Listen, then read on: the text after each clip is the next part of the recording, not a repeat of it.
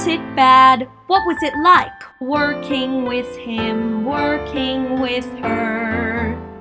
You'll hear all the tales you wish you knew, every aspect of the theater too. Feel your love of Broadway anew on Backstage Babble. Hi, my name is Charles Kirsch, and welcome to Backstage Babble. Backstage Babble is a podcast interviewing professionals in the theater industry about themselves, their careers, and the people they've worked with along the way. Today we have with us Encore Monthly editor Robert Viagas. Created specifically as the premier lifestyle magazine for theater lovers nationwide, Encore Monthly will connect readers to the stage and to each other, with features covering what happens on stage and in the wings, as well as all the places theater fans come together, in the aisles at intermission, in living rooms and dorm rooms, and on laptops and cell phones across the country, and what fans enjoy when not sitting in their theater seats. Robert Viagas is also the author of many popular books about the theater, including I'm the Greatest Star, The Alchemy of Theater, At This Theater with Louis Botto, all of the Playbill yearbooks, and books about the making of a chorus line and the Fantastics. Robert is also the founder of Playbill Online, Playbill Radio, Playbill Books, and Playbill Travel, a longtime Tony Awards nominator, editor of the Tonys Playbill, and host of the Tonys webcast. He is also a popular theater lecturer, and the topics of his talks include the 10 Secrets of Broadway, the Haunted Theaters of Broadway, inside the Tony Awards with the Tony Awards Insider. His upcoming books include A History of the Audience and Ghost Stories. So, without further ado, the Broadway expert, Robert Viagas. So, I want to start by asking you how you first got interested in theater. Well, let me see. When I was a kid, I started getting interested in theater very much when I was a kid, and it was kind of a golden age. They had Peter Pan, and Cinderella was on television, and then came out, and then The Sound of Music came out. I mean, that was a time when musicals were very much more a part of the general culture than they are now. And as a kid, my father was a musician, and my brother, I have one brother who had his own band, another brother who went to Juilliard. I guess in a way, I was the least musically inclined of the family, but I loved music. And you know something, and of course this was in the 60s. It was a golden age of popular music also. I really didn't like any of the popular music that was out there at the time. I've since then come to appreciate Beatles and a lot of the other bands of that time. But I love the show music, and the music is really what pulled me in. And I don't know, have you ever seen that Mary Martin Peter Pan? I mean, it's incredibly low tech by today's standards, but our television was so bad. Black and white television. You couldn't see the ropes that were holding her up. So I was a little kid. And it looked like she was actually flying. And if you in the flying scene from Peter Pan, if you remember, the Peter Pan flies out the window, and John fly out the window, and Michael is the last one. The little kid in the feety pajamas is the last one. I had feety pajamas at that time, so I was totally with him. And he's about to fly out, and the maid comes in, and she says to him, "Where are you going?" And he says, "We're flying to Neverland." And he flies out the window. And I have to tell you something, Charles. I went with him, and that was kind of the beginning for me. But now I'm 6'4", you would have thought that I would have become a football player. And in point of fact, when I was in high school, I was endlessly harassed by Mr. Walpole, the football coach, because I was not on the team, and our team did terribly. And he actually went on the loudspeaker one day to humiliate me for not being on the team. But I didn't want to be on the football team. I finally broke down, and I joined the football team briefly, but I kept referring to the practices as rehearsals. So that was kind of a tip that I was never going to be a football player. I loved being in the musicals, and our high school, we had a great musical theater program. I was in Guys and Dolls. I was in My Fair Lady. I was in Sweet Charity. We did some very adventurous shows for high school. We did Sweet Charity. I was Vittorio Vidal. We did Promises, Promises, which has infidelity, marital infidelity in it. And I was Chuck Baxter in that. And then we did Bye Bye Birdie. I think Promises, Promises pushed it a little too far. But I had a great time being in the musicals, and I had no desire to be on any of the sports teams. So Yeah. that's kind of how I got drawn into it. Yeah. So you do a huge number of different things in the theater now, but what was your original aspiration? Was it to be an actor or? I'm going to tell you something, Charles. As much fun as I had being in those shows, I never really wanted to be an actor. I really always wanted to be a theater journalist.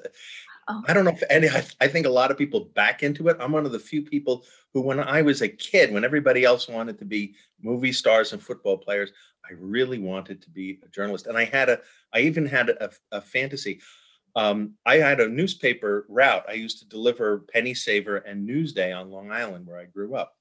And I couldn't understand why they didn't put theater on the front page every day. They put politics, they put business, they put sports. Why didn't they put theater on the front page every day? So I had this idea, someday I will create a theater newspaper and it will have theater on the front page every single day.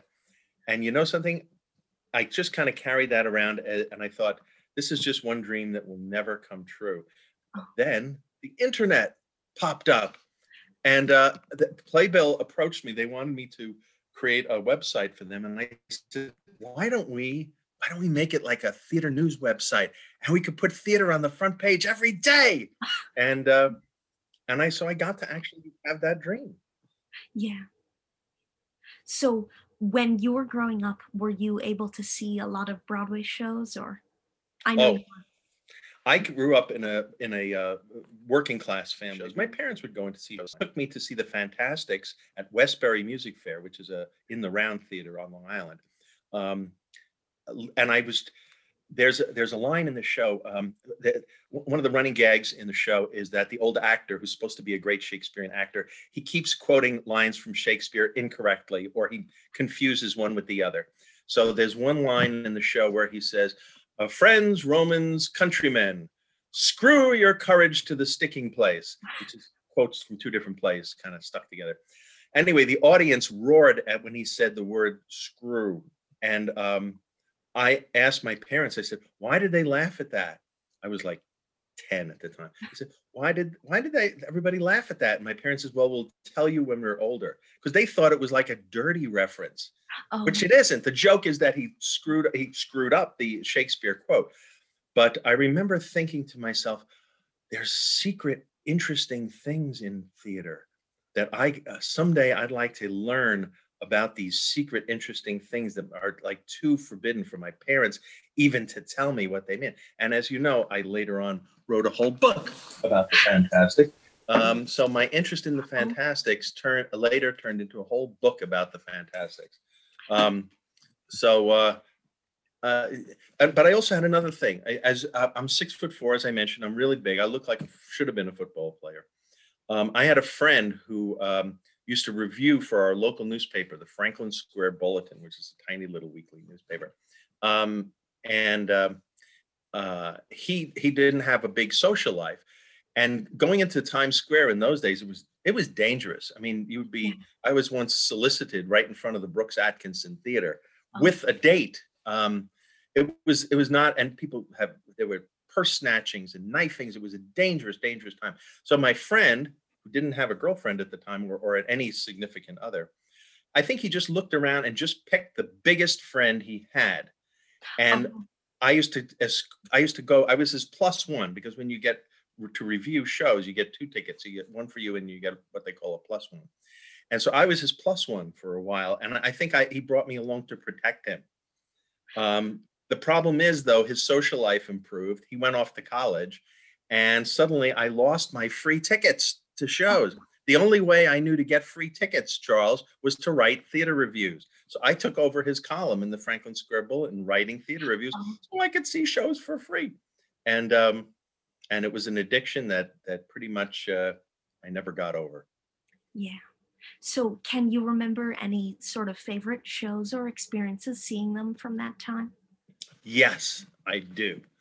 Um, I had gotten a subscription to the New York Shakespeare Festival, at the Public Theater, and it was a whole season. Because I was a student, it was very inexpensive.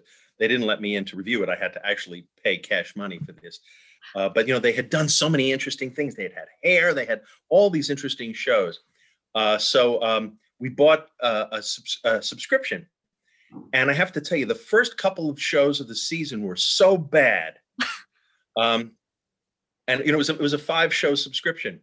The first couple of shows were so bad, and I used to have to schlep in from Long Island into New York and take buses and trains and subways, and it was a lot of work to do. And so the last show of the season, I said, the shows have been so bad this season, I'm not going to go to this last show, because it doesn't sound very. It sounds like a generic musical. It was called A Chorus Line, and I thought, how good can it be? So I decided not to go to see it. And but my friend said, no, no, no, no, no. I'm hearing some good things about it. You should really go to see it. I said, I don't want to go all the way in the city to have another horrible experience. He said, no, no, no, no, no. I think you should go. Um, so I went, and I knew there was a I knew there was something special was happening. When I got to the Public Theater downtown, there was a line of people waiting for seat cancellations because it was sold out. And it was all celebrities. Celebrities were on the waiting line. So I thought, maybe it's a good idea that I came to see this show. So I went in, and of course, it was a chorus line, and it was incredible. And it remains my favorite show. And by the way, I didn't write books about every show that I went to see, but I did write a book about a chorus line with the original cast, which was an incredible experience. And that's a long answer to your question. Chorus line hit me hard, hit me young, and I just so dug that show. Yeah. Going back for a second to your wanting to be a theater journalist, were there any sort of people that you were reading at this time, like older critics or? Yes. Oh, yes, yes, yes. Um, there were two writers that were very, very influential on me. Although they're older. I mean, I've always been interested in history, but I think part of it was, there were two guys, H.L. Mencken, who was a social critic, and he occasionally wrote about theater, and his partner was George G. Nathan, and the two of them published a magazine together, and the the reviews were so witty and so intelligent and so sharp. They were long gone by the time I discovered them. I actually started collecting their old magazines that had been printed in the teens and the 20s, and they were like falling. I used to have to go to old bookshops. They used to have bookshops, by the way, and the magazines were like crumbling. But I just treasured them, and I just kept thinking to myself, someday I would like to run a magazine like H.L. Mencken and George G. Nathan. By the way, the award that they give each year for theater criticism is the George G. Nathan Award, because Oh, yeah. he was such an ultimate theater critic. And I have to say, whenever I'm feeling blocked, which doesn't happen a lot, I'm very prolific. I write a lot. All I do is pull out. I have a whole collection now of Mencken's work. I just pull out and I read a couple of his essays, and then boom, it just breaks, and then I'm able to just jump in. And he was so lively and so smart and so knowledgeable. And he used the English language in such a. It's wonderful to read his reviews out loud because the writing is so musical, and I aspire to that. Yeah. So I do want to ask at what point you eventually did move into Manhattan, and did you always know that that was something you wanted to do, or? Well, actually, I only actually lived in Manhattan twice, both for very short periods of time. I've lived in Westchester and Connecticut and Long Island. Actually, I'm still sheltering in place on Long Island right now. Um, but I spend a tremendous amount of time in New York City. Matter of fact, there was an event on Friday that they did a Broadway Oh, Next, the organization that tries to remind the public that theater is going to come back bigger and better than ever. Every once in a while, they have a concert in Times Square, and they had one, and it was Brian Stokes Mitchell and Cheetah Rivera and Matthew Broderick and an incredible lineup of wonderful talent. And it was so exciting to be back in Times Square again, because now I've had a chance to be in Times Square for like almost a half a century. And no, I'm sorry, a half a century. And just to see how much it's changed over all those years. The 42nd Street, which is now so lively, there was a period of time when you went on 42nd Street, and it was like visiting the Acropolis in Athens, in Greece. It was the ruins of something that had once been great. And it was kind of sad almost to walk down 42nd Street and know that this at one time had been the heart of the theater world. And now it's just drug dealers and pornography. And, it is, I know some people complain that it's now like too cleaned up, but it's so nice to see all those theaters actually having live shows in them. That's one thing. I thought of that the other day when I was walking through 42nd Street on my way to Times Square. It's something that I wished for. And, as you know, that was my I Want song early on. I want 42nd Street to come back. I want there to be, the year I started Playbill.com, they gave best score and best book to Sunset Boulevard. Without, why they gave it to them? Because there were no other musicals that opened that season were eligible. There was one musical that had an original book and an original score. And I remember just saying, I really wanted a time to come when all the theaters are booked and when, there's a line of shows waiting to come in like they did in the old days. And that came about. And I think it's because of me. I think it's because I personally wanted that to happen. But, I think also, that's silly, but realistically, I think starting the first theater website and just getting information out, there was no information. It was really hard to get information about the theater. Yeah. The New York Times, which was, the newspaper of record, they had a column, one day a week, Friday, they would put news in about the theater. You could not really get news anyplace else. I think a lot of people thought that Broadway no longer existed. And I think one thing that was great about starting that website, starting my daily theater newspaper, is to remind people that theater is not something that happened long ago and far away, that it was happening now. And there's exciting things and exciting personalities and interesting stories being told and wonderful music being written. And I think the fact that people can now access that, I think that's part of the reason why, we went from almost, there was a period of time where the theaters would stand empty for 2 or 3 seasons. Yeah. They used to have, what they used to do is, the Schuberts did this. They would, on their marquee, after like a year or so, they'd put up a marquee that said, "See a show for the fun of it." Which was good, but that's because they had no show in that theater. I mean, think about a theater not being, now everything's been closed for a year, but it's not because there were no shows. In those days, it was because there were no shows. And the last time those went up were 2003. I researched this. That was the last time they had See a show for the fun of it. Now the theaters are all booked. And I think part of it is because now people can get information. In the old days, if a show was a big hit, they would have a line of people the next morning after the reviews came out to buy tickets. You don't see that anymore because you don't have to get online anymore. You can buy it on the internet. But that was a sign that a show was a big hit. But that was a pain. People would have to come out and stand online in the cold and for hours to get tickets. And that now they don't have to do that. And so I think the web has, if you think about it, the theater is the most live and in-person thing, the entertainment form. You're so close to the actors, you're responding to them, they're responding to you. And yet it has been saved by this completely virtual information source. Yeah. But I saw that and I thought to myself, for the rest of my career, anytime there is a new technological advance like the internet, I'm going to put theater into it. When Facebook started, we put theater into that. When Twitter started, we put theater right into that. And here I am on Zoom. That is, and you know something, one thing I've realized, people always think like Oklahoma, that things have gone about as far as they can go. People always think whatever we have now, this is as far as it's going to get, and it's going to stay this way forever. But you know something, Charles? It's not. There's going to be something that we can't even. Did we know anything about Zoom a year ago? No. No, and here we are. I mean, it's all happening on Zoom.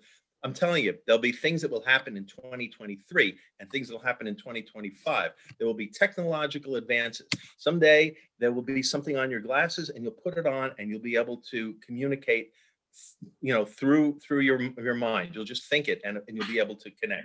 It sounds like science fiction, but you know something? What we're doing right now was science fiction not that long ago. Yeah. So and my goal has been throughout my career, and now working on Encore Monthly magazine, our goal is, even though it's a print magazine, I know it's retro, but that's just our mothership. That as these technological advances happen, we are ready and we're going to jump in and make sure that whatever happens technologically, communications wise, theater will be in it. Yeah, that's great. You know, that's the whole thing, because you know it's amazing. There's so many art forms that have kind of entertainment art forms that have died as a result of technological advances. Where's burlesque? Where's operetta? You know, where's vaudeville? A lot of these things that were huge. I mean, some of them I'm glad they're gone, like minstrel shows. We definitely could live without the minstrel shows. But there was a period of time where minstrel shows were the main form of theater in this country. Yikes. And we're lucky that live theater, especially musicals, but also plays, though that has not died, because they meet a need in the audience. I'm all about the audience. I have a theory. I believe that theater does not happen on the stage. I believe that theater happens in the audience. I believe it happens inside the hearts of the people who are watching the show. And as theater has served the audience, and that is why it has survived. And I mean, look at the ticket prices. This is one of the things that are completely counterintuitive. The more they raise the ticket prices, the more people buy tickets. It's crazy. Obviously, it's meeting a need, a very atavistic need in the audience. Seeing a live show, seeing a live actors creating worlds, creating dreams right in front of their eyes. That is just something that is always going to satisfy something in the human soul. Yeah. And it's a global thing. It's not just one country. It's around the world. The more you look at it, I mean, we mainly hear about theater in English-speaking countries because it's easy to translate them. I mean, it's easy to transfer them. But the theater is happening all around the world in many different languages. I was at a press conference yesterday. Lin-Manuel was promoting In the Heights, and he was saying, you'd think that with the rhymes and the references and things that Hamilton would not travel well. He says it's been translated and done all over the world, and In the Heights as well. There's just something really, really satisfying about it, and I'm happy to be somebody who is getting it out there and is talking about it and is writing about it. Yeah. So I do want to ask how Playbill Online or Playbill.com started for you. Well, I was working for a company called Prodigy, which was an online service. Believe it or not, when the internet started, there was no way to travel around the internet. They had not invented browsers. So imagine trying to find something on the internet without a browser. That was the world that I kind of came into. They created these online services like Prodigy and CompuServe and America Online. There were a bunch of them where you could go to them online and you could find stuff that you needed. Anyway, I worked for them for a while as what they called a producer. A producer, which is an inflated title. Really, all it meant was I would help magazines get onto the online world. Because a lot of times the president of the company would read about this thing called the internet and would call in the vice president and say, get us on the internet. And the vice president would come to us going, I don't know what this is. I don't know what to do. So my job was to take them by the hand and to reconceive their publications for the web, make them interactive, make them something that changed every day, not once a month. All these things that they didn't understand. Anyway, one day they came in with the manager said, I got a magazine you're going to like. I know you're going to like it. It's Playbill. And so I spoke to Playbill and I said, well, what would you like to do? And they said, well, here's our plan. We would like to take all of our who's who's sections, those little things in the back where they say that, and put them on Prodigy. And as we add more, eventually we'll become the encyclopedia of theater on the internet.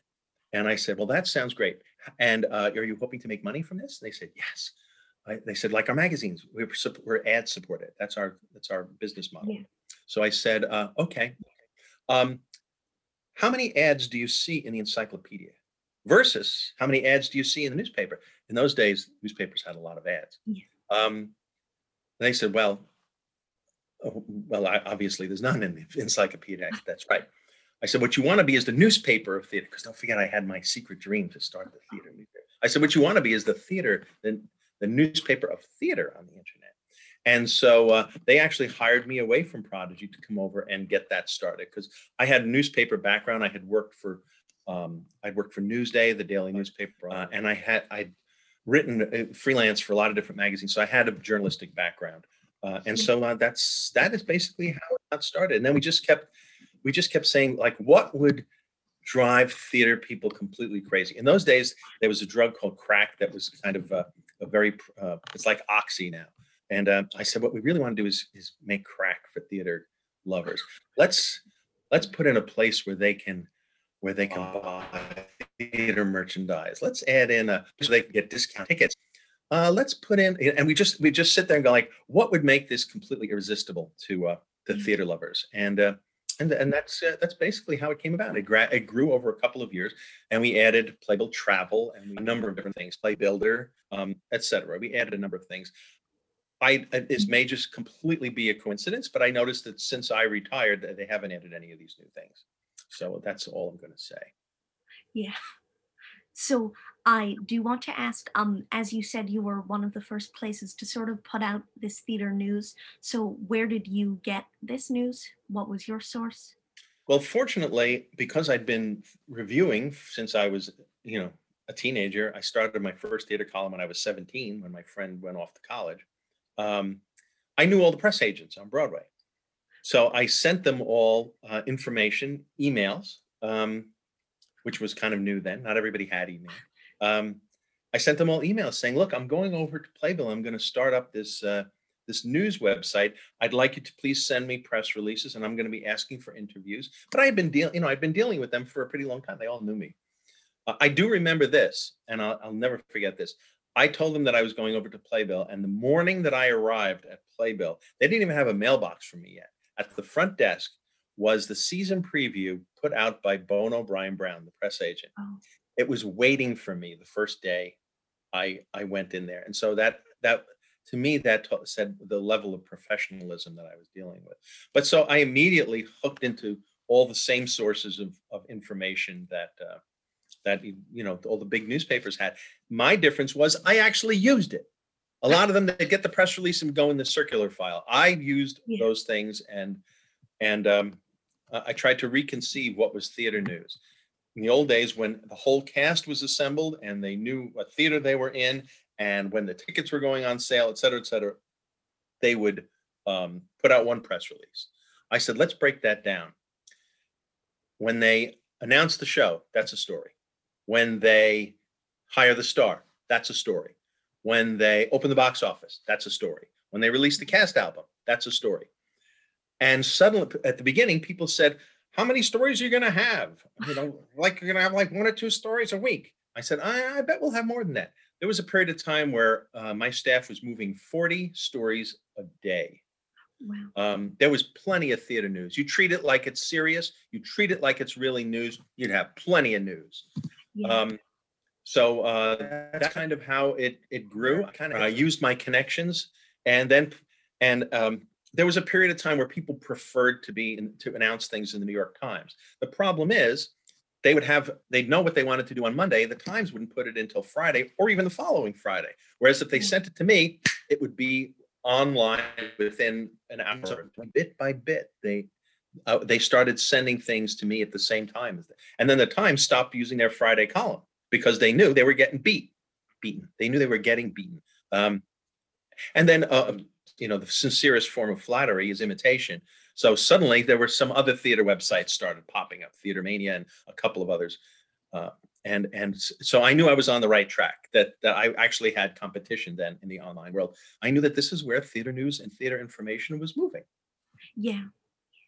And I do want to ask how you would sort of deal with that competition to make Playbill like the best cider, the one that. Well, I mean, I don't want to. I've been touting Playbill quite a lot. I mean, I'm not there anymore. Now I'm Encore Monthly, which has it doesn't have as much of a news bent to it. They're doing the news thing. I don't necessarily want to promote them too much, but we try. Here's the thing that we did differently. A lot of them just post press releases. What happens is the press agent will send you a release, and it's worded in a very promotional way. And a lot of the competition would just take the press release and put it online. I never allowed that to happen. We were a news service, and if they said something controversial, we would check it. If there was news that was, somebody got hurt in a show, and if the star got hurt, press agent didn't necessarily want to put that information out, but it was news, and so we would check it. That's another thing. A lot of people rush into print with rumors. I always had the staff check out the rumors. Were the rumors true? Were they false? Or were they just rumors? And I always used to just post things that we were able to confirm, because of my journalism background. That's the way they treated it at newspapers in those days. Some papers still do that. I always double check things. I ran it like a real news service, like the Associated Press. After a while, I started to think of it more as like the Associated Press. And as far as updating stories, I mean, there's a lot of technical things involved, but I tried to treat it like a serious news organization. And I think it still kind of has that cachet. But that was how we set ourselves apart. We were a real news organization. We weren't just a press release mill. And how did you start developing these sort of columns that would become famous, like Peter Felicia's and Ken Mandelbaum? And Well, there was a magazine called Theater Week, and they were columnists for it, and I was very jealous of them because they had these wonderful writers. But the magazine founder, they stopped publishing the magazine, and I saw an opportunity to swoop in and to get two of my favorite writers, and so I grabbed Mandelbaum and Felicia, and other writers they had some other really good writers. As a matter of fact, Peter Felicia right now writes, as you know, I almost told you, Peter Felicia writes for me now on Encore. I've been trying to reach Mandelbaum. I know that he has kind of become a hermit, and he's suddenly stopped writing. But I would love to bring him back into print. As a matter of fact, I have a couple of really good story ideas for him that are tailored to his specialty that I would love to put in the magazine. So if you know him, I've been trying to reach him through all my contacts, and I have a lot of contacts. And generally, what comes back is a little shake of the head. He's not interested. But I would love to publish him again if he's interested in doing it. But I one thing that's great about, people said, you're totally crazy to start this magazine in the middle of this COVID thing, which we're not right. As it turns out, there's a lot of the best writers, they're not able to write. Yeah. Mighty engines are idling out there. And so I was able to call up my dream team of writers and say, would you like to be in a magazine? We're actually going to publish. Playbill might not be able to put out their programs until the theaters light up again, but I can publish my magazine. We're going to start in January. And so I was able to get basically every writer that I dreamed about working with, who I know is a good writer, I know is accurate, careful, and who is good to work with.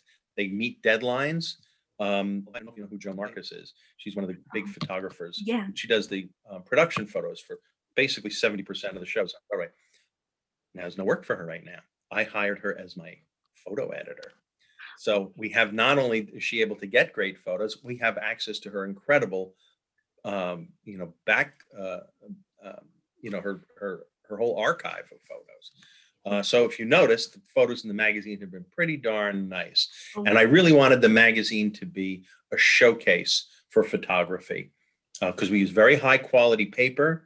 The stock I made sure we use very high quality stock, which is able to reproduce very fine detail in the photographs. So we get really high resolution photographs. We reproduce them beautifully. Because you know something, I have to say, this is very humbling for me as a writer. I have written 19 books about theater. And like for instance, this book. This is my book about Broadway stars, Broadway musical stars. It's called I'm the Greatest Star. I only have one photo with each chapter. Each chapter is on a different star. So a lot of the book looks like this. It's text. It's all my beautiful writing. I noticed that whenever people would pick up the book, they'd flip through until they'd hit a picture. And they go, wow, this book is great. And I said, I didn't do the pictures. I did the text. Tell me the text is great. It happened so many times, Charles, that I decided that when I put out a magazine, I would never have a page that had only text. My magazine has a gorgeous picture on every page. Yeah. That's the way I decided. For just that reason, for all those people who flipped through my book looking for pictures, I decided to put a picture on every page. So, and that's why I got Joan Marcus, and we've been using fantastic photos, and I've been loving it. And everybody says, wow, your magazine is so great. I think what they're saying is, the writing, of course, I know that the writing is great because of the writers that I hired. I hire only like writers. I have Evelyn Chow, who writes for the New York Times, is also writing for me. I have a great staff of people. Cara Joy David, who's a wonderful writer. Max Berry, who's in his 20s. He's a budding guy. He's going to be running the show in a couple of years, I'm sure. Great. Most of the stories that I'm able to write are about general things, about, Peter Felicia wrote a story about places mentioned in shows that you can actually go to see. You can actually go to where Hamilton had his duel. It's a park. If you go to, there's a town in Iowa that was where Meredith Willson grew up. And they're Music Man to the max. They have the Music Man costumes and the Music Man billiard parlor and everything else. So there are places that you can actually go, like the Casa Rosada mentioned in Evita. That's a real place. It's their White House. Yeah. But those things are not pegged to a particular show, is what I'm trying to say. Once the theaters are open again, we'll be doing more things related to particular shows. But right now, we're doing things that are of general interest to the theater world. So I do want to ask you, if that's all right, about some of the things that you sort of started at Playbill, which you were mentioning earlier, because I think those things are great. And one of them is Playbill Radio. So how did the idea for this sort of happen? Well, they were starting Sirius XM. Well, what's now called Sirius XM. Sirius and XM used to be two separate things that were competing with each other.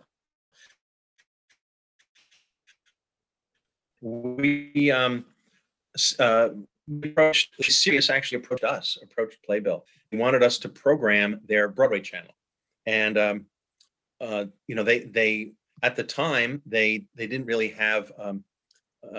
Right now, all the record companies, they digitalize their music and they make it available to you in digital form. They didn't in those days. We actually had to rip CDs to get music to play on the station. And do you know whose collection of CDs was the original foundation of that channel? My collection of thousands of CDs. It took us weeks and months to actually rip all those CDs so that we could have music to play. But they approached us because what they wanted a mixture of music and, of course, at the top of every hour, a news report. So we were the source of theater news. So they came to us and we started doing that for them. And we would have news at the top of the hour, and I would do interviews. I had actually 3 different interview shows, and I would go to their studios up on 47th or 49th Street and 6th Avenue. It was right around the corner from Playbill. And I would go up, ride up in the elevator. They had those incredible studios.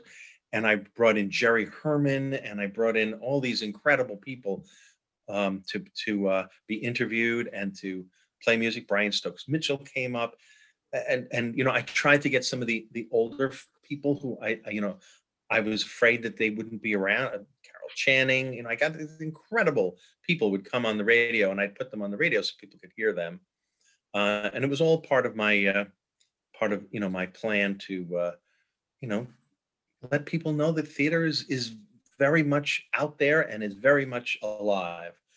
And then at a certain point, we decided to take it in-house. And so we actually created our own platform. They wanted to have their own station that they programmed themselves. So we started our own online radio thing. It lasted for 6 years. It eventually became too expensive to run, unfortunately, but I had a lot of fun over that time. Billy Crystal and I'm trying to remember, it was Billy Crystal came in with Mark Shaman, the composer. They were working on a show together at that time. And it was one of the funniest interviews I ever did. I was rolling the whole time, and it was just the 3 of us in a tiny little studio. Can you imagine? These 2 comic geniuses and little old me in this thing together. And I tried to interview them, but they just wanted to riff on each other, and they just wanted to have fun with each other. That was what we did with the radio. I had a great time doing the radio. I love doing radio. And I do want to ask about other memorable interviews, either good ones or bad ones. I know there can be some bad ones. Some of the bad ones I don't necessarily want to. Let me put it this way. There was one time there was a famous jazz. I found that jazz musicians actually are terrible interviews. This was somebody who had a big jazz background who had also done a lot of Broadway. And he had written an autobiography. And so I was interviewing him in connection with that. And every time I'd ask him a question, he'd say, "It's all in the book. It's all in the book. Just read the book. You can find." I said, yes.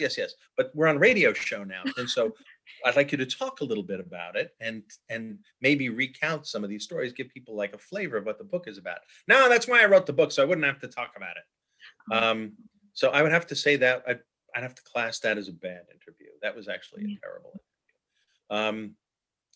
One famous leading lady came in, and I don't know if she was having a nervous breakdown, but she started talking about how there are armed soldiers underneath Penn Station that are going to come out and take over the city. And she said that this was right after 9/11. So there were a lot of soldiers in Penn Station and with carbines and things. And so she said, "Do you see those soldiers in there? They're getting ready. They're going to take over." And so I didn't even use that interview because she sounded like a kook, quite honestly. I would have to say one of the greatest nights of my life. I had written a book about, originally we were going to do a book about, for Playbill Books, because I also started Playbill Books. We were going to do a book about how people do their jobs on Broadway. And as I worked on it and interviewed people, I realized that people don't just do their jobs in isolation on Broadway. All jobs are in collaboration. And so I decided to do a book about jobs, but also about how they do their jobs in collaboration. And I just went to the people I considered to be the top people on Broadway. And I asked them how they did their jobs. And I have it here. I have the paperback. This came out in paperback. I had for director, I had musical director Hal Prince. For musical director, producer director, I had Hal Prince. For musical director, I had Susan Stroman. For play director, I had George C. Wolfe. For playwright, I had Wendy Wasserstein and Edward Albee. Chita Rivera, Brian Stokes Mitchell, Robin Wagner. Cy Coleman was my composer. I just had this. William Ivy Long was my designer. Jerry Schoenfeld, head of the Schubert organization. Now he's turned into a theater. I don't know how that happened. Terrence McNally, et cetera. So I got all these incredible people to write this book, The Alchemy of Theater, the Playbill Books. And after the book was published, we got contacted by the 92nd Street Y, and they said, would you come down and do an event and talk about the book? And could you bring a couple of the people who wrote for the book? I thought they just wanted me, but no, they wanted. So we got, luckily I have everything at arm's reach here. Here's a photo of us at 92nd Street Y. This is Kathleen Chalfant. This is Stephen Flaherty. This is Terrence McNally. This is Lynn Ahrens. This is Edward Albee. This is Hal Prince. And this is me, little me.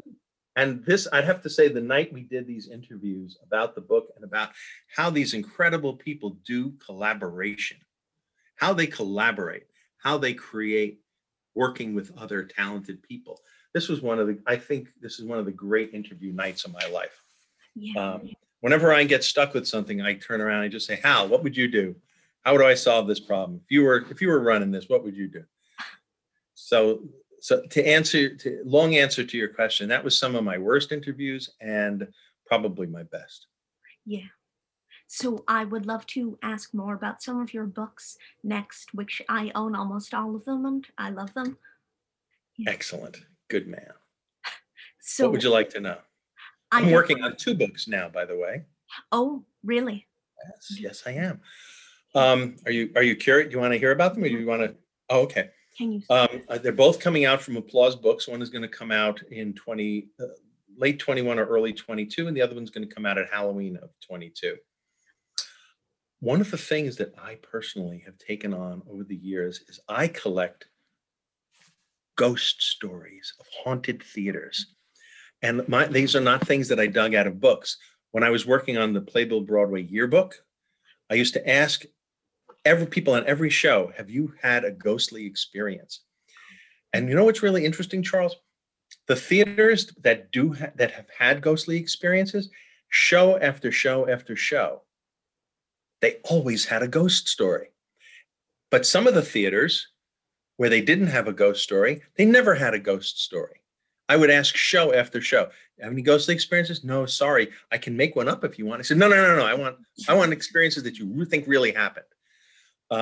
It's almost as if, Charles, there actually are ghosts at some of the theaters and actually aren't at some of the other theaters. So anyway, finally, Applause Books, I do this lecture called The Haunted Theaters of Broadway, and they approached me and they said, we'd like you to write a book about this. So I'm actually working on that now. Oh. And I'm also writing a book about the history of the audiences. Because again, to me, the key thing here is not that there's people who like to put on silly costumes and jump around on the stage. The thing that interests me is that there's so many people who want to watch them do it. What do they get out of it? Why do they love it? Why are we sitting here with your background looking at a stage? We're all like the audience. What do people get out of being in an audience? Not just a play audience. What do they get out of being in a sports audience? Or what do they get out of being in a movie? The actors aren't even there. It's just shadows flashing on the screen. And yet people love to watch it. Why do people cozy up and watch 14 hours of The Crown? What do they get out of just like, would they stand outside their neighbor's window and look in and watch their lives? Maybe they would. But they don't have to worry about getting arrested. They can stand at the window and watch people's lives without getting arrested.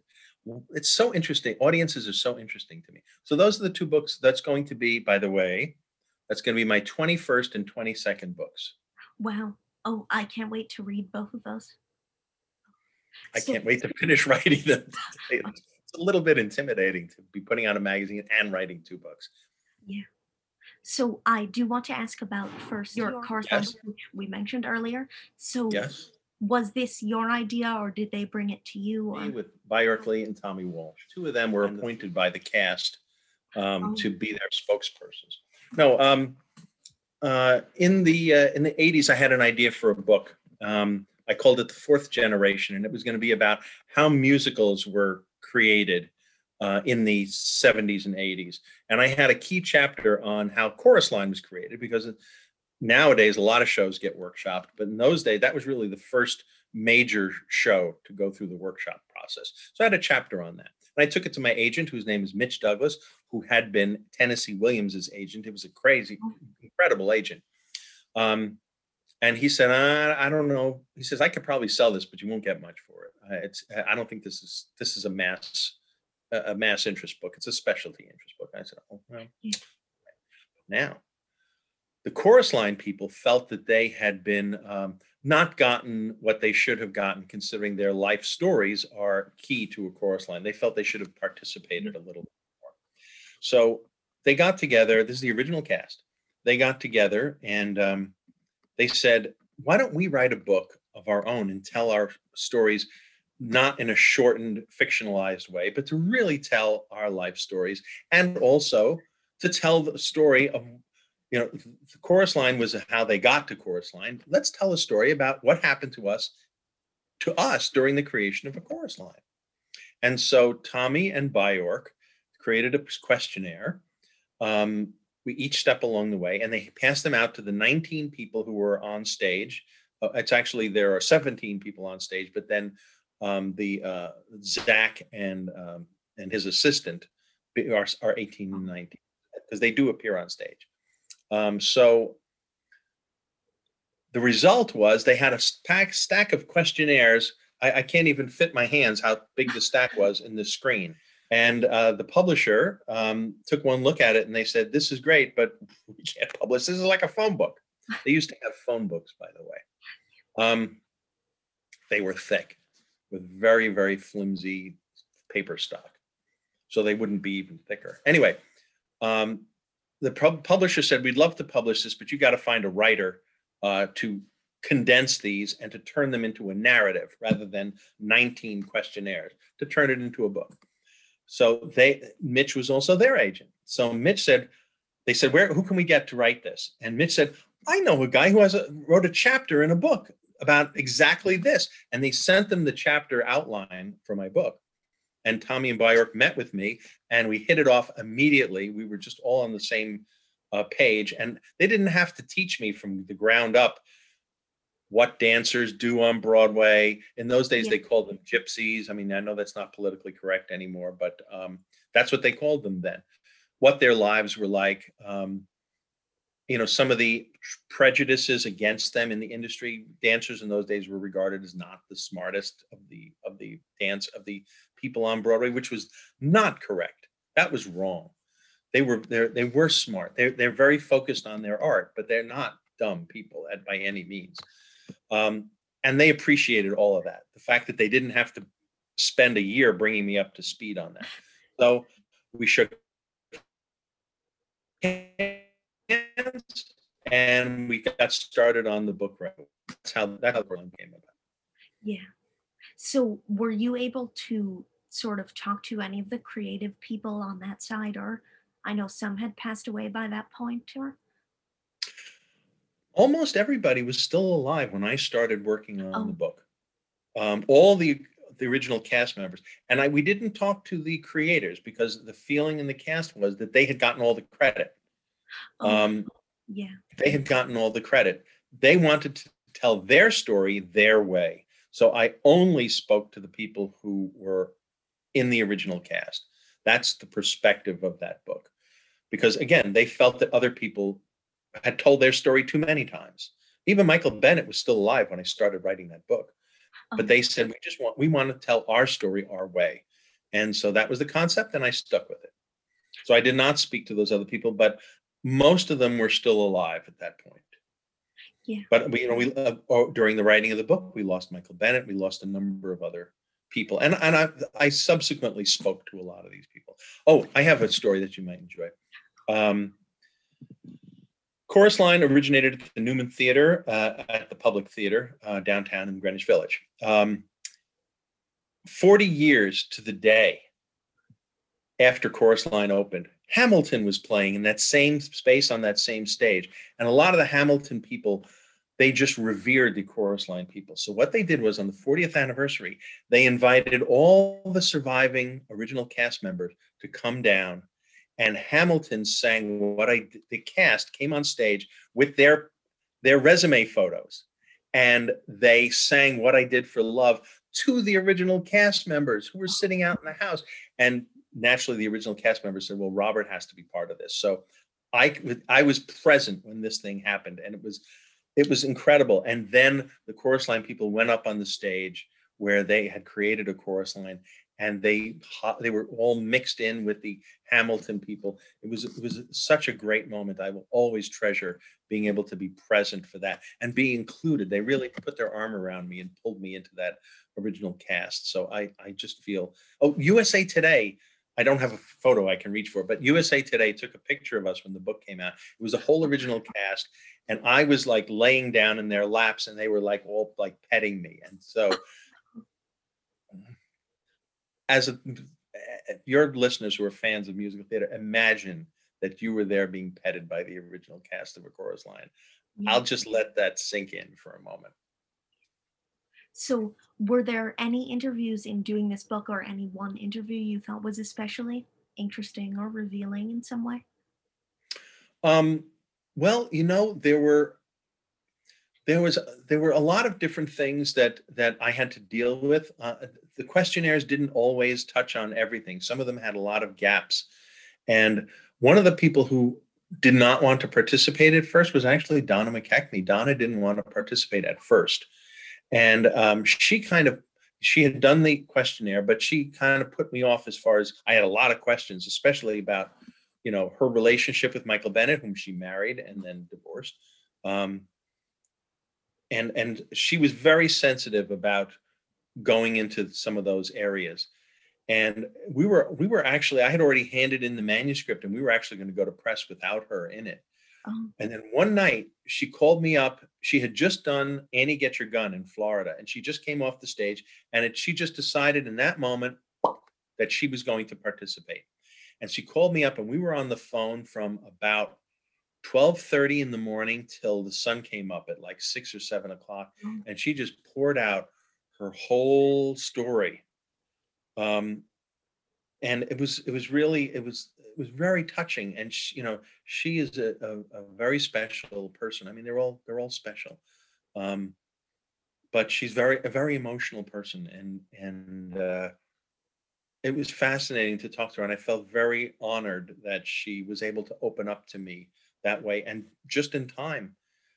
I think she did it partly for herself. She did a little bit for me, but I think she mainly did it because she wanted to help the other cast members. That's just my theory, that's why it finally broke through, because I think she knew that without her participation, that it would not be the same book about their stories without her being included. Also, there was a little bit of sensitivity there, because the show is supposed to be, everybody's supposed to be equal. But, like Animal House, there were some that were more equal than others. I mean, she won the Tony Award for Best Leading Actress in a Musical. Mm. It was a musical that wasn't supposed to have a leading actress, but she was perceived as a leading actress. So I think there was a little bit of stress in there. But in the end, just like in the show, when she decides, I want to be a member of the chorus, that's a great thing to be. It's not a shame to be a member of the chorus. I want to be part of this group. And I think in the end, in real life, Donna did that to be in the book. I think she decided, I want to be part of this chorus line. Yeah. And I don't want to be omitted from it. And so that was a very emotional, I think, part of putting that book together. Yeah. So I want to ask, when you're writing a book like this, or like about the Fantasticks, would you try to, if someone told you something that was sort of gossipy or like a bad thing about someone else or something else, would you use it, or would your goal to be like preserving a more positive? I always try to have it be complete and accurate. good news and bad news. Same thing as we did with Playbill. That's why we didn't just Yeah. publish press releases. I always want to tell the story the way it really happened. A lot of times, like with the Chorus Line, with the Chorus Line book too, but the Fantastics book, a lot of these people, they were old timers. They told these stories a million times, and over the years, the stories would kind of become make them look a little bit better, and maybe something a little controversial. They would admit that, or they would soft pedal it. And so they would sometimes enhance the stories to make them better stories to tell to people. Yeah. And so a lot of times I would get these stories encrusted like barnacles with all these added things. And so part of my job was to kind of scrape those barnacles off and find out what really happened. Was it really as romantic as that? Was it really as horrible as that? And one thing that I learned to embrace was ambiguity. I mean, sometimes three people would tell the exact same story in three completely different ways. So like in the Chorus Line book, I've just included all three stories, and like, you decide which one you think is right, because this is what this person said and they were there. This is what that person said, they were also there. And so I would try, when I ran into a situation where there were a number of different narratives, I just included all the narratives and let the reader decide. Because again, it's sometimes it's hard to get to what exactly happened. Different people.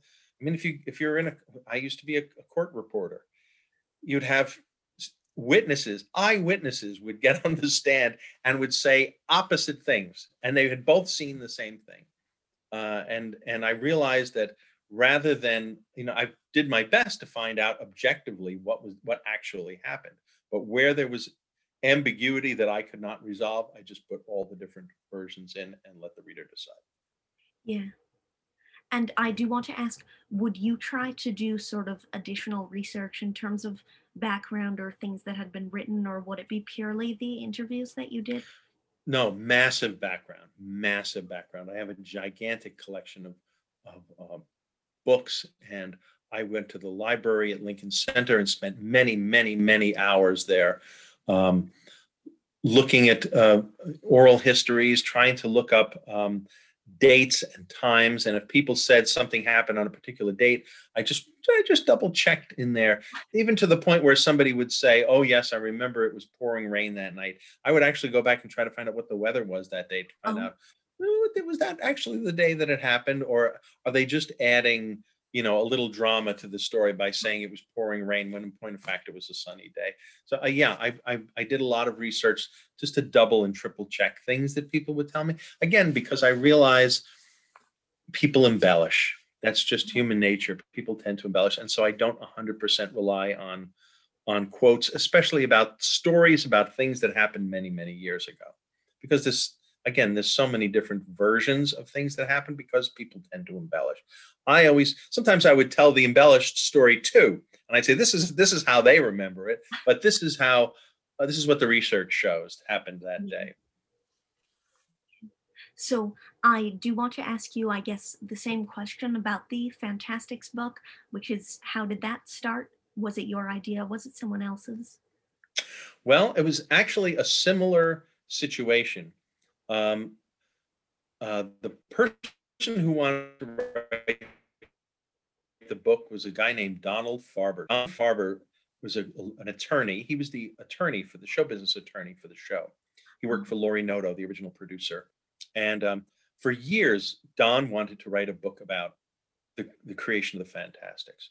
And Don, he started writing it, and he showed it to a publisher. He found a publisher, Donald I. Fine. And he said, "This sounds like a legal brief. It doesn't sound like a book. It sounds like a legal brief. You're a lawyer. Get a writer." So Don was looking around for a writer. I knew I was working at that time for a newspaper in Connecticut called the Stamford Advocate, and one of the other editors on the Stamford Advocate knew Don. And right around that time, my Chorus Line book had come out, and I was arts editor of the paper and theater critic. And I showed her the book, and she said, "I have a guy who wants to write a book on the Fantastics, and he also needs a writer, just like Tommy and Bjork did." She said, "I'm going to introduce you to." So I went to see Don, and once again, Don and I hit it right off. And I told him my story about seeing the Fantastics when I was, 10 years old, and and I told him I'd always been interested in it. I lived for a brief time in Greenwich Village, and I took a girlfriend I had at the time to see the Fantastics at Sullivan Street Playhouse. And we saw the show, and I could see she was not digging it. Of course, I saw it a zillion times. And once I started working on the book, I used to hang out in the theater, and it used to be a speakeasy, so there's like secret passages and little spy holes and things. Was such a cool little theater. Um, anyway, I'm sorry, I'm getting carried away here. So anyway, so we saw the show, and Alice was like, "Well, that was all right, but let's get going." So at the end of the show, we all applauded, and I just wanted to just hang out there for a minute. At the end of the show, the music director got up from the little piano behind the stage, and a heavy set gentleman came and sat down behind the piano and started playing the exit music for the audience to go out. And I looked and I said, Alice, that's Harvey Schmidt. And she said, "Who's Harvey Schmidt?" I said, "That's the composer of the Fantastics, is playing the exit music for the show." And she said, "That's great, let's exit." And I said, "No, no, no, no, no." So I sat there, and Harvey looked over at me, and I was sitting there, and he just kept playing. Basically, he played a selection of the entire score just for me and for Alice, who was like pulling my shirt to get me to leave. I'm not going to leave if Harvey Schmidt is playing the Fantastics right in front of me. It was a wonderful experience. So when I started working on this book, I went to visit Tom and Harvey, and Tom Jones and Harvey Schmidt, the lyricist and composer. And I told Harvey this story. He said, "Oh, that was you." He remembered that I had stayed to listen to him, because that's what he would do. He'd go to, it was like his clubhouse. He'd go down and hang out, and he'd play. Sometimes he'd play the show. And so I had a wonderful time working on that book. I have a story. I have one story. Once, it's very similar to my Chorus Line story. Jerry Orbach was very resistant to being interviewed for the book. I didn't have a stack of papers. I had to do all the research myself. Yeah. So he used to live on 55th Street, somewhere just Hell's Kitchen, just west of the theater district. And matter of fact, the street he lived on is now called Jerry Orbach Way. If you look, it's on the street sign. That's the street where he used to live. Anyway, so he had a favorite restaurant in that area, and we went to it. And I was asking him questions for the book. I mean, you had to have Jerry Orbach. He played El Gallo in the original cast, and he was like, he really didn't want to answer. So I mean, I have a few little interview techniques after all these years. So I said, "Well, as much as I love the Fantastics, what show that I love even more than the Fantastics? Promises, Promises." I said, "When I was in high school, I played your part, Chuck Baxter, in Promises, Promises." Well, Jerry Orbach lit up like a Christmas tree, because he loved being in Promises, Promises. And he launched into this whole thing. At that time, Carol Channing was touring in Dolly, and for many years, Yul Brynner had toured in King and I, et cetera. And he was like, "Why isn't the promise?" This is before he was on that police show that he did so successfully on television. He was like, "Why aren't these shows an annuity for me? Why aren't I touring in Promises, Promises all year long?" He said, "I don't get that." And he was way too old to play Chuck Baxter.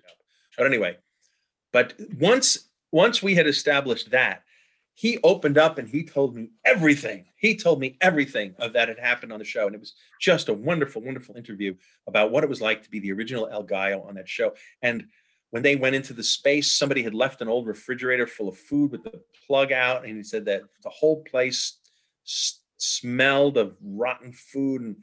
And I like to write about senses. I like to write about how things taste and feel and sound. And so that was just a wonderful detail for what it was like to be in a theater in Greenwich Village in 1960, that somebody would leave an old refrigerator in the middle of the stage. And I just had a wonderful time. I interviewed the set designer. He had a budget of $1,400 to do all the costumes.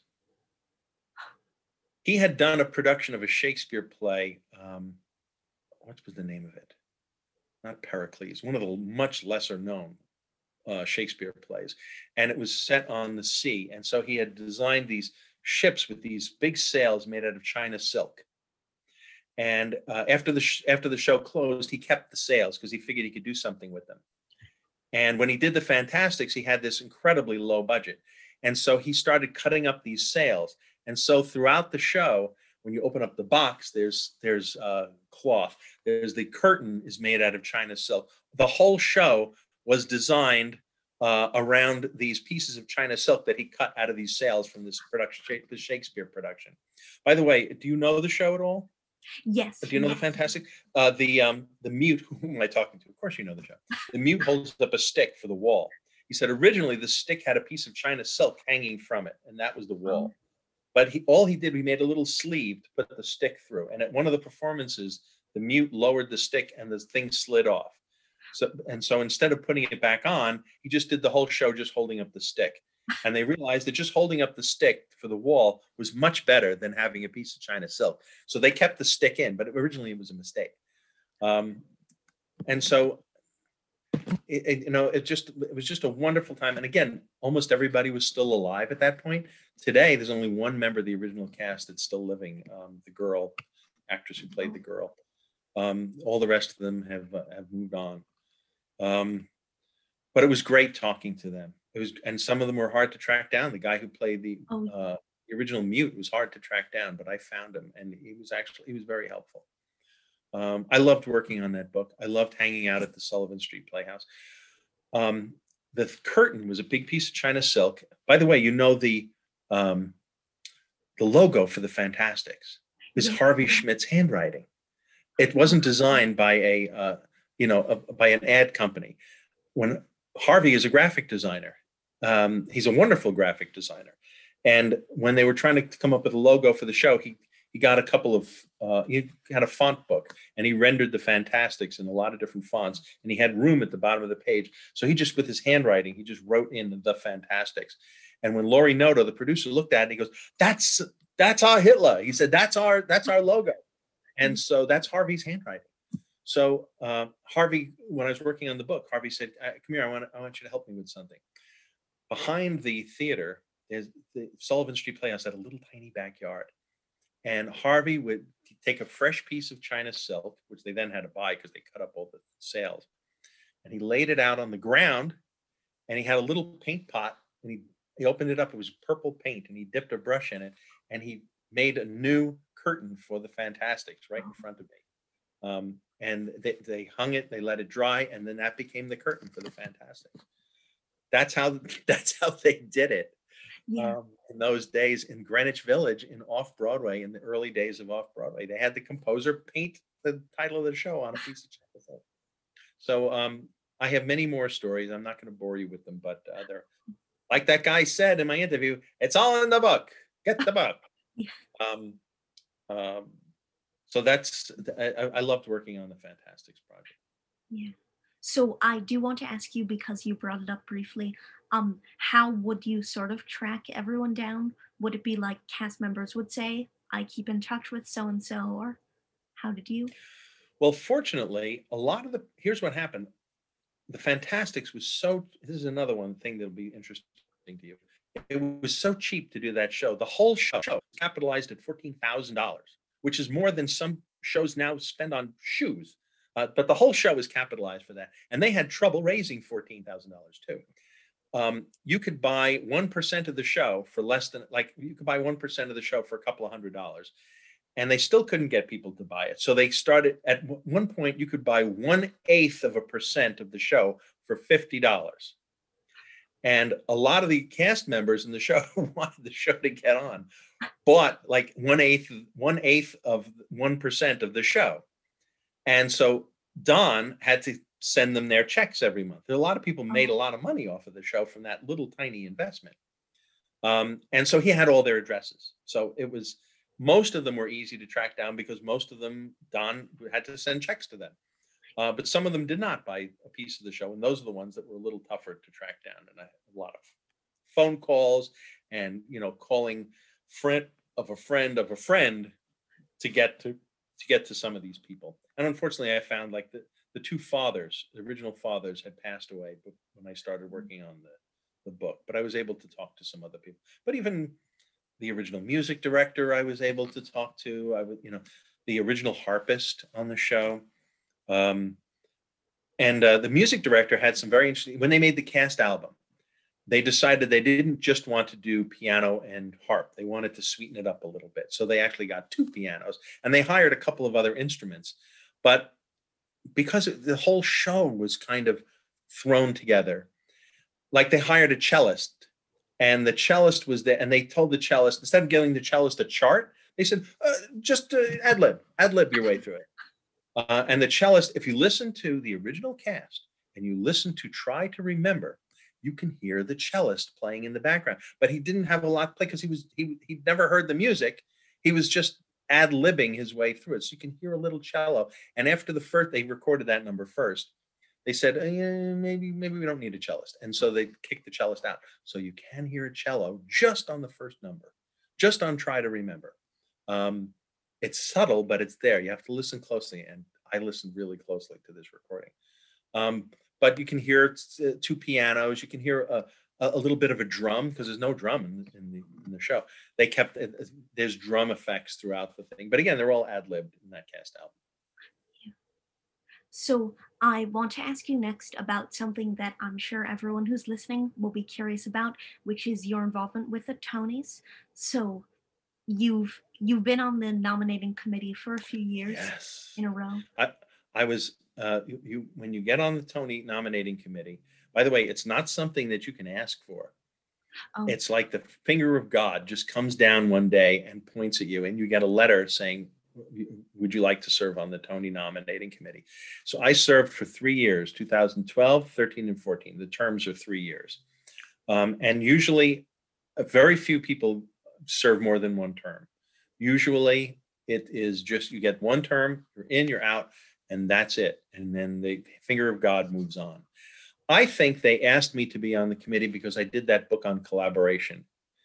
Oh. Because I knew what all the different people who work on a show, what it is that they do. Yeah. I had a whole section on sound design. If you remember, they discontinued the Tony for sound design for a while because they felt that nobody knew enough about sound design to be able to render a judgment as to what the best one is. A lot of times the sound design Tony goes to the person who does like the most fantastic effects or echoes and things like that really pull your attention. But really good sound design, you don't notice. Really good sound design, you're sitting in the last row in the balcony and you can hear every word clearly. That's good sound design. Mm-hmm. Where the orchestra doesn't play so loud that it drowns out the singer. Where even what they call the pianissimo moments, the soft moments, the audience can hear them just as well as the loud moments without having to wear headsets. Don't forget, those theaters were designed. Those theaters aren't just buildings. Those theaters are musical instruments. Think about it. The theater it's like the bell of a horn. The people on the stage are like they're blowing into the mouthpiece. And they are designed. Most of those theaters were designed before they had amplification. They're designed to spread the sound out to the back of the house. People like Ethel Merman knew this, and you know what they did? They sang loud. A lot of the actors are trained to act into a microphone. They're not used to projecting, which is a technique, a vocal technique to make your voice go farther. So they have to amplify. So I could do a whole seminar on sound design. I think the reason they put me on the Tony committee is that I knew this, that I could actually render an informed judgment on who the best sound designer was, or who the best lighting designer was, or who the best orchestrator was. Most people don't listen for the orchestrations, but I actually have a story about it in the next issue of Encore Monthly. Oh. How orchestrators tell the story by their choice of instruments. If you listen to Sunday in the Park with George, Michael Starobin is the orchestrator. In the song Color and Light, George is standing there and he's singing.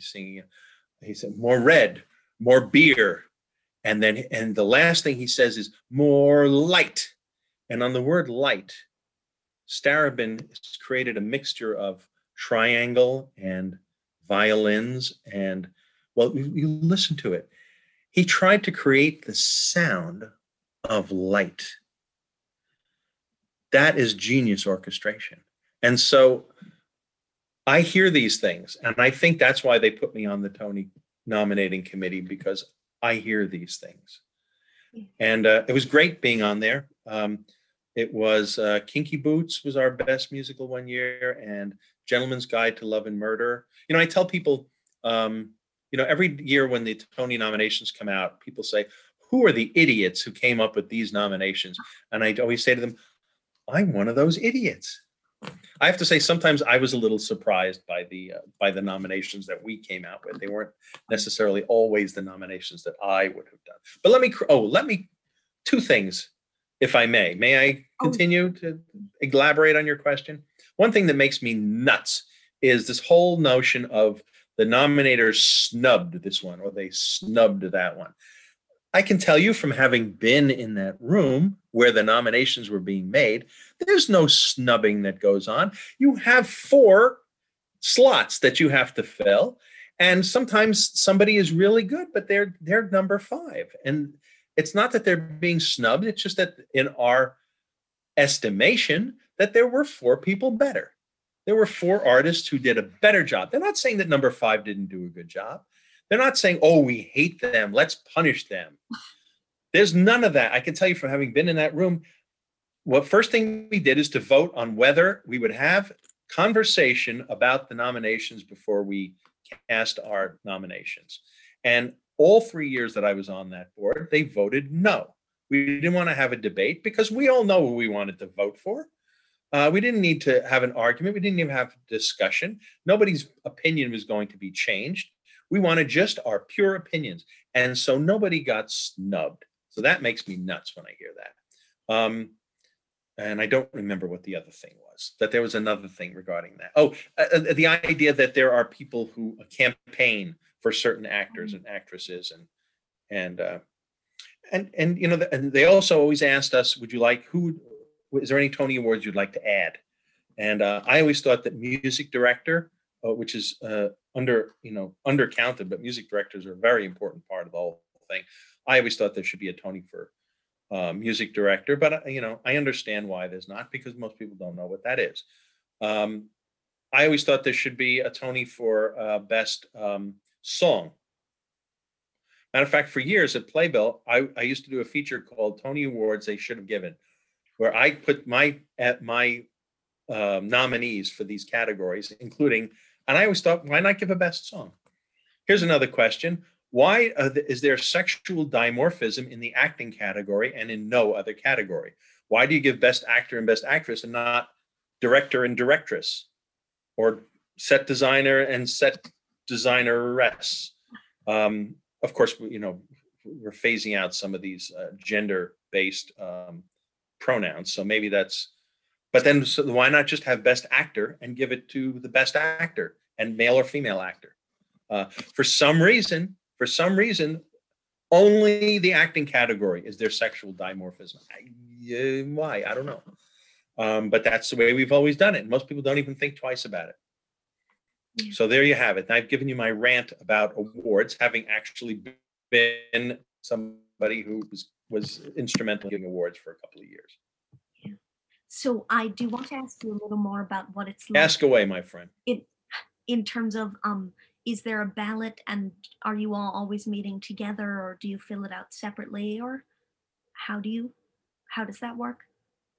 What they do is they send out a list of everybody who is eligible in every category. Now, some of the things like orchestrated, that's all on one page. Best featured actor, it's basically every single person in every show. Yes. And so the pages of best featured actor, they're just pages and pages and pages of featured actor. And they send those out in advance so that you can look over who is eligible in each category. And they have a little space where you can kind of mark who you would like to vote for. And so you can, just to speed up the process, so you aren't presented with it the minute you walk in. One thing that I always did when I was on the committee, by the way, you have to see every show. If you do not see every show, and they keep track of it, they have they mark off that you've seen every show. The press agent has to report back to them that you have seen every show. If you miss a show, you cannot vote in any of the categories involved in that show. So if you miss a big musical, you can't vote in any musical categories. Mm-hmm. And in point of fact, if you have a conflict, like a lot of people on the committee work on shows.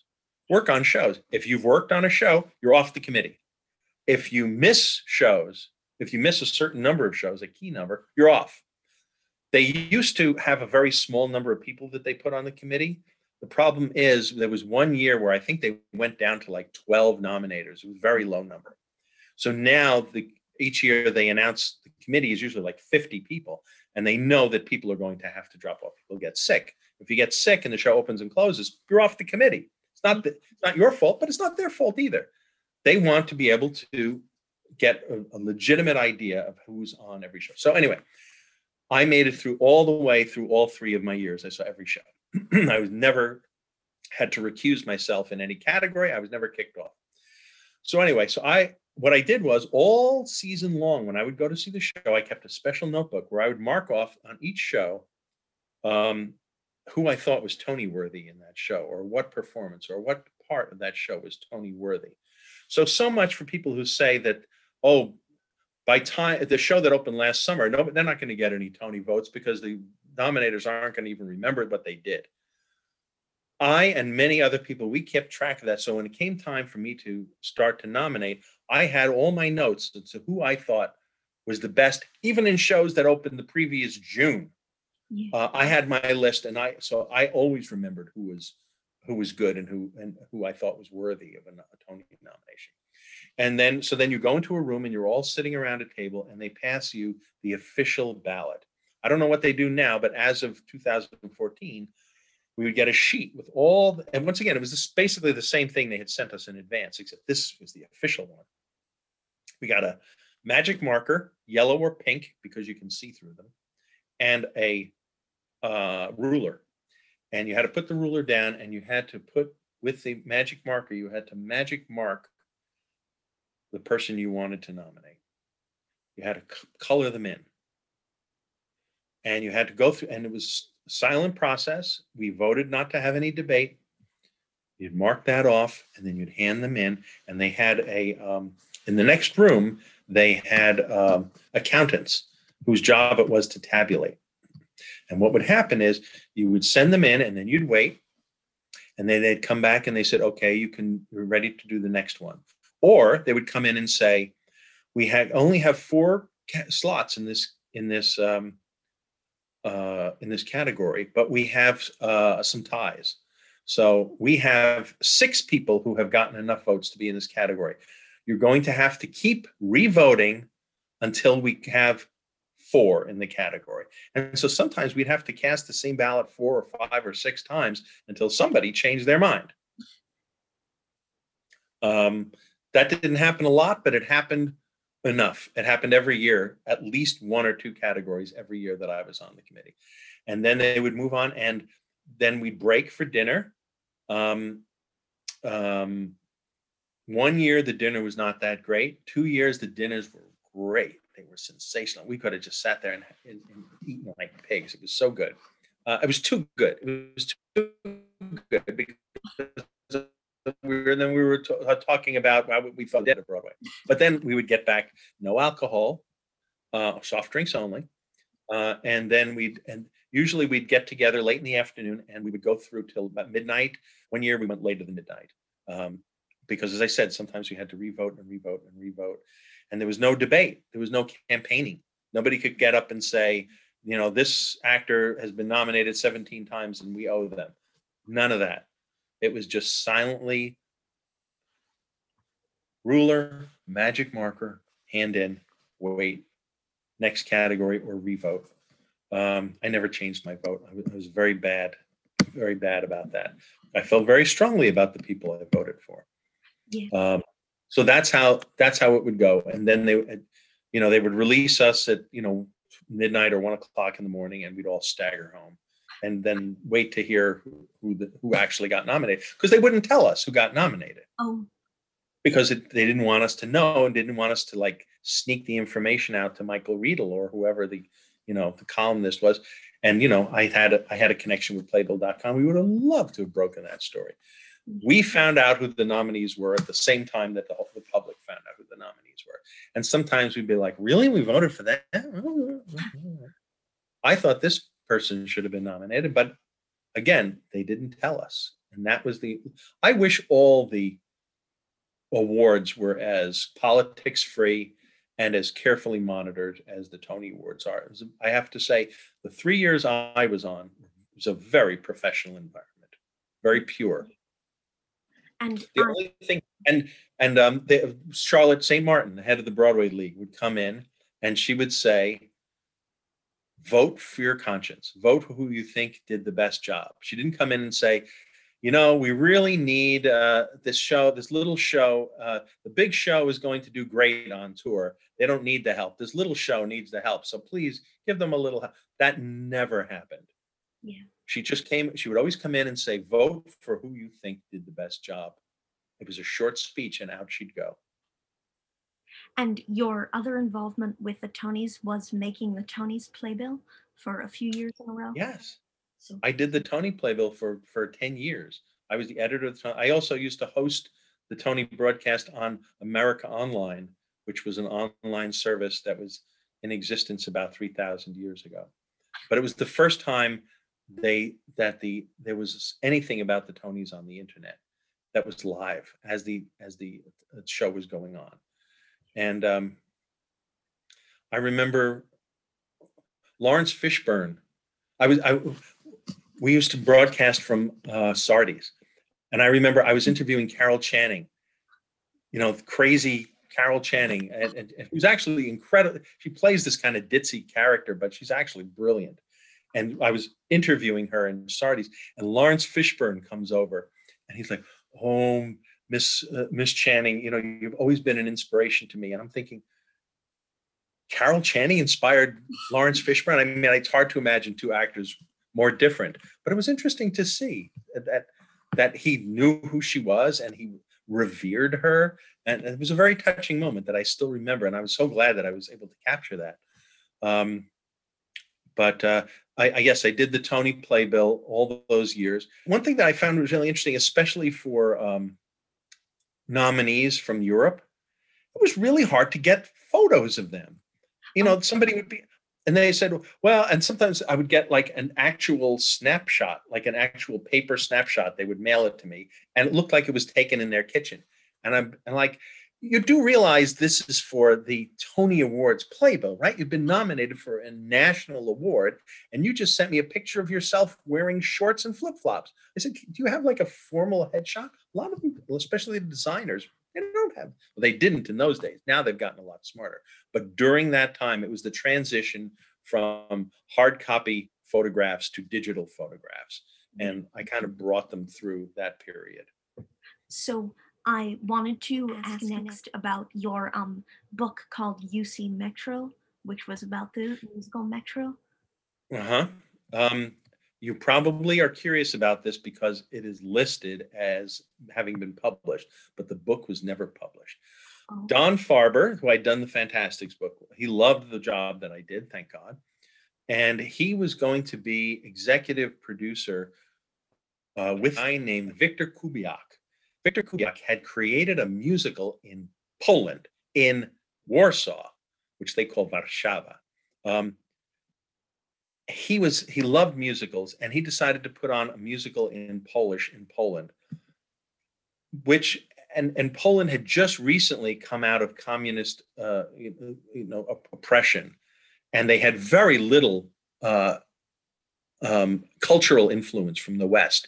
They had seen Chorus Line, the movie, they had seen Hair, and they had seen Porgy and Bess.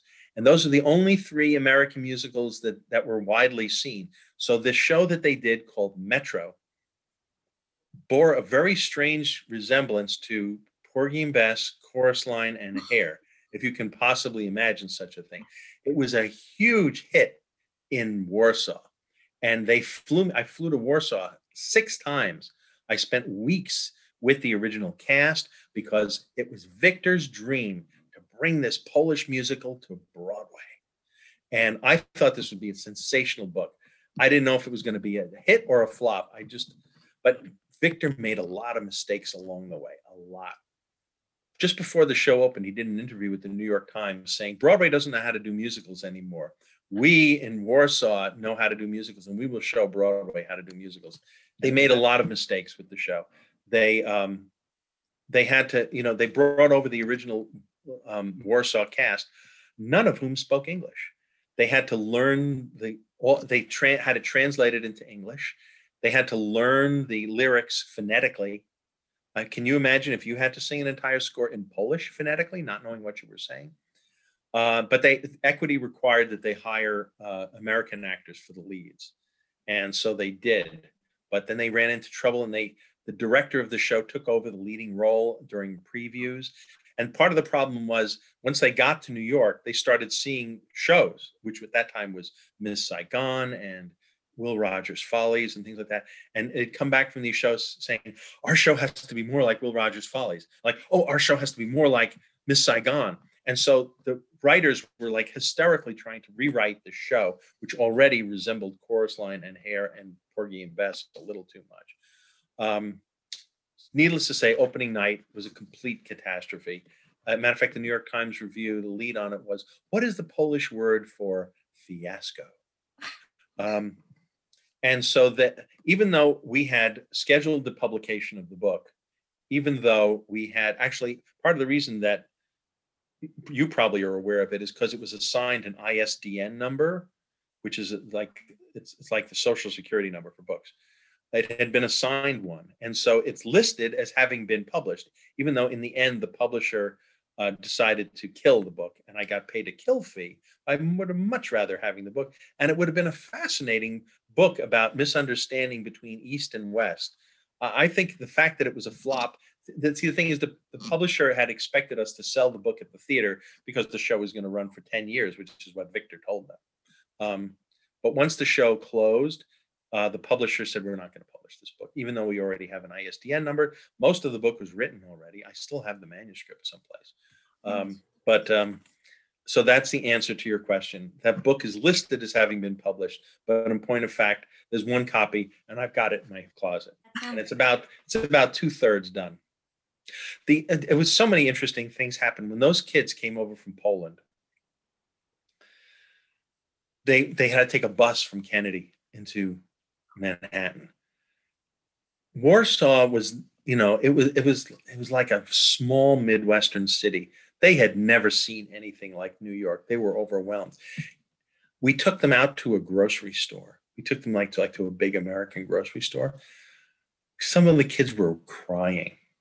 They had never seen bounty like that. You go to the grocery store in Warsaw, and there is one kind of cereal. There is one kind of flour. And when they had it, most of the time the shelves were empty. They come into New York, and there's 12 different kinds of Pop-Tarts. And they had walking through the meat section. They were things we take for granted. It blew them apart, these kids. They don't have a system for training musical theater performers in Warsaw. They used to go to discos and see who's the best dancer, and they'd offer them a job in the show. One of the guys that worked on Metro, he literally was a salt miner, and he used to go and dance in discos on the weekend. He went from being a salt miner to being a star in Warsaw to opening on Broadway. I mean, that kid's story alone would be a movie of the week. And my book was filled with these stories, and it killed me when they didn't publish the book, but I understood. That's the publishing world. They couldn't sell it at the theater. They didn't think anybody would be interested. That's the answer. So some books that you wrote that I love, the ones I have, are the Playbill yearbooks, which yes. So I love doing those Playbill yearbooks so much. So how did the idea for this start, to do these? I can't take credit for it. The publisher of Playbill, Philip Birch, I was sitting in my office one day and he stuck his head in and he said, we're going to do a yearbook. I want us to do a yearbook. And I want to have in the yearbook, it's going to be all the contents of he's always trying to think of ways to repurpose the stuff that was in the playbill. We'll put the contents of all the playbills in. And we'll put the pictures, not just of all the actors, we'll put the pictures of everybody who works on the show. Everybody. And he said, can you do it? I said, yeah, sure, I'll do it. That was the thing. He would come up with a lot of these ideas, and I was the guy who would actually execute them and make them reality. So and every year I would add a new thing. So in the Playbill yearbook, you'll notice that not only was it all the actors, but I would send a photographer. We put all the ushers in, the orchestra. They got their pictures in a book. We thought everybody who had their picture in the book would buy a copy of the book. A lot of these people came back and said, we should get this book for free. And we're like, this book is a very reasonably priced book, considering it has every playbill of every show and every person who works on every single show. We had to take all the pictures ourselves. We had all the people who ran the unions. This is the theatrical wardrobe union. We had all the union officials in the book. We had literally every person that worked on Broadway was in the book. Here is Local 802, American Federation of Musicians, Local 802. We had all the executives of their union. We had everything in here. We had all the press agents that worked on Broadway. We had all the people who did the ads for the shows. We had everybody in the yearbook, everybody. But again, our economic model was built on everybody would want to buy a copy of it, and everybody felt we should give them a free copy. And so after 10 years, unfortunately, we had to turn it off, even though every year I would add something new. Like, for instance, in the last year, I added this wonderful map of the theater district that includes not only all the theaters, but all the theater related things, like where the union headquarters are and where the bars that people hung out at, everybody's favorite restaurants, and everything connected with the theater experience. Kessler Tibert, our graphic designer, designed that map. It killed me that we had to stop publishing this book, because I used to love putting this book in. And I would always sneak a picture of myself and my staff into the front of the book. But anyway, I love doing these yearbooks, and they are really a slice of history. Yeah. Because I would ask people on every show that was in the book, in addition to everything else, I had a correspondent, and I would ask the correspondent what life was like on the show. And we would include things like, where was your opening night party? What are some of the celebrity visitors that came there? What were some of the cool letters that people, or emails that people would send to the cast? And I would ask them all these questions. What did you do at holiday time? Did you have a special holiday celebration? What did you do for the Easter bonnet this year? So all these things that are wonderful parts of being in a show that disappear after the show closes, captured in amber forever. And ghostly experiences. And so I have this incredible treasury of ghost stories, firsthand ghost stories. And again, I'm working on a book and I've been collecting them since then. We stopped publishing that in 2014, but I'm now the ghost story guy. And so I keep getting ghost stories sent to me. So I got a dump truck load of ghost stories. So I want to ask you about a book that we mentioned briefly earlier, which was I'm the Greatest Star. So yes, how did you sort of narrow down this list? Because of course, I created a mathematical formula. Originally, that was supposed to be, by the way, the 50 greatest stars, but the book just got too thick. So I created a formula on how I determined who goes in the book. And here's the formula. It's X equals, and then D/E plus W to the U degree. And where Y is a value of 3 or greater. What the heck does that mean? Well, I'll tell you. X is the degree of stardom. I've created a numerical formula for determining stardom. By the way, this gets a little insane. So So just bear with me, because everybody wanted to know. And so I had to come up with some wacky thing to explain how I chose people, other than just, well, I just picked the people I thought were the biggest stars. Nobody wants to hear that. So it's like, okay, so here's my formula. D is the difficulty of the roles that they attempted. E is the seeming ease with which they accomplished them. W equals the overall quality of their work. So it's a little subjective there. U is the uniqueness with which they perform, the strength of their individual personalities. And Y is the number of starring roles they had. This was key, because you had to have done at least 3 starring roles on Broadway. And that is why Barbra Streisand is not in the book. Even though the book is called I'm the Greatest Star, she's not in the book because she did not have 3 starring roles on Broadway.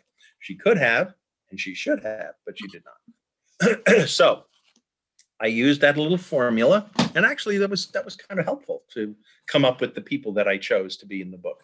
But I'll tell you why I did it. I'll tell you why. One of the qualities of being a stage star is that your performance is it disappears when you stop. And a lot of people nowadays, they move back and forth to movies and television and things like that. But we all know, Patti LuPone is not a giant star on TV or in the movies. On Broadway, she's a tremendous star. There's a quality that she has that comes across on stage that does not come across in other media. Ethel Merman had this problem as well. In the early days of Broadway stardom, Broadway was the number one place you wanted to work. Now it's television or the movies. But a lot of these Broadway stars, they were such big stars that they didn't have to do movies or television because they were stars of the stage. And as a result, a lot of them, we have no record of them. You can't look up clips of them on the internet, or a couple of little clips that don't really capture their amazing quality. So the early chapters in here, I didn't want these people to be forgotten. People like Bert Williams. Bert Williams was a huge star in his day. He was really one of the first recognizable Broadway stars, and he was African-American. Sadly, part of his story is he had to appear in blackface, even though he was black, because that's what people required in those days. Horrible. And yet he was a huge star. But some people we still remember, like George M. Cohan, because there's a statue of him in Times Square. And, give my regards to, he's remembered. Fanny Brice is remembered. Why is Fanny Brice remembered? Because of her, Baby Snooks? No, because they did Funny Girl. What people remember is Streisand. They don't necessarily remember Fanny. They remember Streisand as Fanny. But some of these stars who were huge stars at their time, like Marilyn Miller. Oh, yes. Her big number was Look for the Silver Lining. She was a huge star. She appeared in show after show after show. If her name above the title would sell tickets like crazy. She didn't have to. She made a couple of movies. She did movie versions of some of her shows. She's completely forgotten today, which is too bad. Because here's one that is particularly poignant. Fred and Adele Astaire. Fred and Adele Astaire were stage stars. And really, she was the star. Adele was considered the star. Fred was kind of considered the guy who lifts Adele up in the air when they dance. He was her partner, but he was not the big star. She was. She retired. Once she retired, also, it was hard to do romance musicals with the two of them because they couldn't be in a romance together because they were brother and sister. After his sister retired, Fred was not in demand in New York because she was the star. That's why he went out to Hollywood and became Fred Astaire. But Adele was really the star of that. So my chapter is about her. I can go on, and I'll try not to. But somebody like Bobby Clark, William Gaxton. You have to remember, William Gaxton was somebody, Cole Porter wrote musicals for him. George Gershwin wrote musicals for him. Everybody wrote musicals for him. He was such a reliable star. He was the star of Thee I Sing. He played Wintergreen for president. Gaxton was a huge star, never had to make movies because he was always in demand on the stage. As a result, today, forgotten.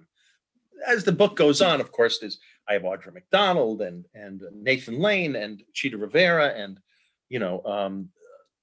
so many. And Tommy Tune, and Angela Lansbury. These are all these gigantic stars. I don't know. Would anybody argue with me that these were some of the greatest stars in Broadway history? No. I don't think anybody would. Jerry Orbach, I have in here. Julie Andrews, Chita Rivera, Robert Preston, Gwen Verdon, John Raitt, Zero Mostel, Yul Brynner. I mean, who's going to argue with me on these? Do you want to argue with me? I'll fight you. I'll fight you right now. These are the greatest stars, and I feel very, very calm about putting them in the book. But again, part of the reason I wrote the book is so that people would not think of Angela Lansbury purely as, what was her mystery show? Oh, Then Murder, She Wrote. Murder, She Wrote. Murder, She Wrote. Thank you. See, I remember the Broadway titles much better than the TV title. I don't want people to forget that she was in Mame and Sweeney Todd. And I mean, these great, great performances that she gave on stage. That's what that book is for. It's to remember these people as stage stars. Yeah. Do I seem obsessed with this? I think I'm maybe a little obsessed with this. No. Who am I talking to? Who am I talking to? But now, so you think to yourself, now all of this background, what does this go into? It's all now going into Encore Monthly, my wonderful theater magazine, where I can have wonderful stories about theater every single month and celebrate the theater in the 2020s and to look forward to the theater of the 2030s and the 2040s, where you and your friends and the people your age are going to be running the show and being the stars and writing the magazines and things like that. This is my period where I'm carrying the torch before I hand it off to all of you. And and this time when everything is locked down, you can't see shows, you can't get playbills, you can't do this, you can't do that. The one place you can what they call drinking from the fire hose, as far as theater is concerned, is my new magazine. And so that's how I stay out of troubles. Well, I keep moving forward. Who knows where the magazine will take me? Who knows what's going to be next? Who knows when, that at some point we may be able to just call up performances in our heads, just the way we call them up on our desktop and our laptops now, and our iPads and our cell phones, and, all the places where I feel like I've done my part to put theater. This is going to be part of the legacy of all that. Thank you so much for joining me. It's been so wonderful to talk to you. Listeners, thank you for tuning in. I hope you enjoyed this episode, and remember to come back next time when I am joined by leading lady Karen Ziemba. After replacing as Peggy Sawyer in 42nd Street, she too became a star and created roles in the legendary shows Contact, Steel Pier, Never Gonna Dance, Curtains, and The World Goes Round, Bullets Over Broadway, and more. You may also remember her performances in Nonsense, Teddy and Alice, Prince of Broadway, Chicago, Crazy for You, A Chorus Line, Kid Victory, and I Do, I Do. I hope you'll enjoy that episode, and thanks again for listening.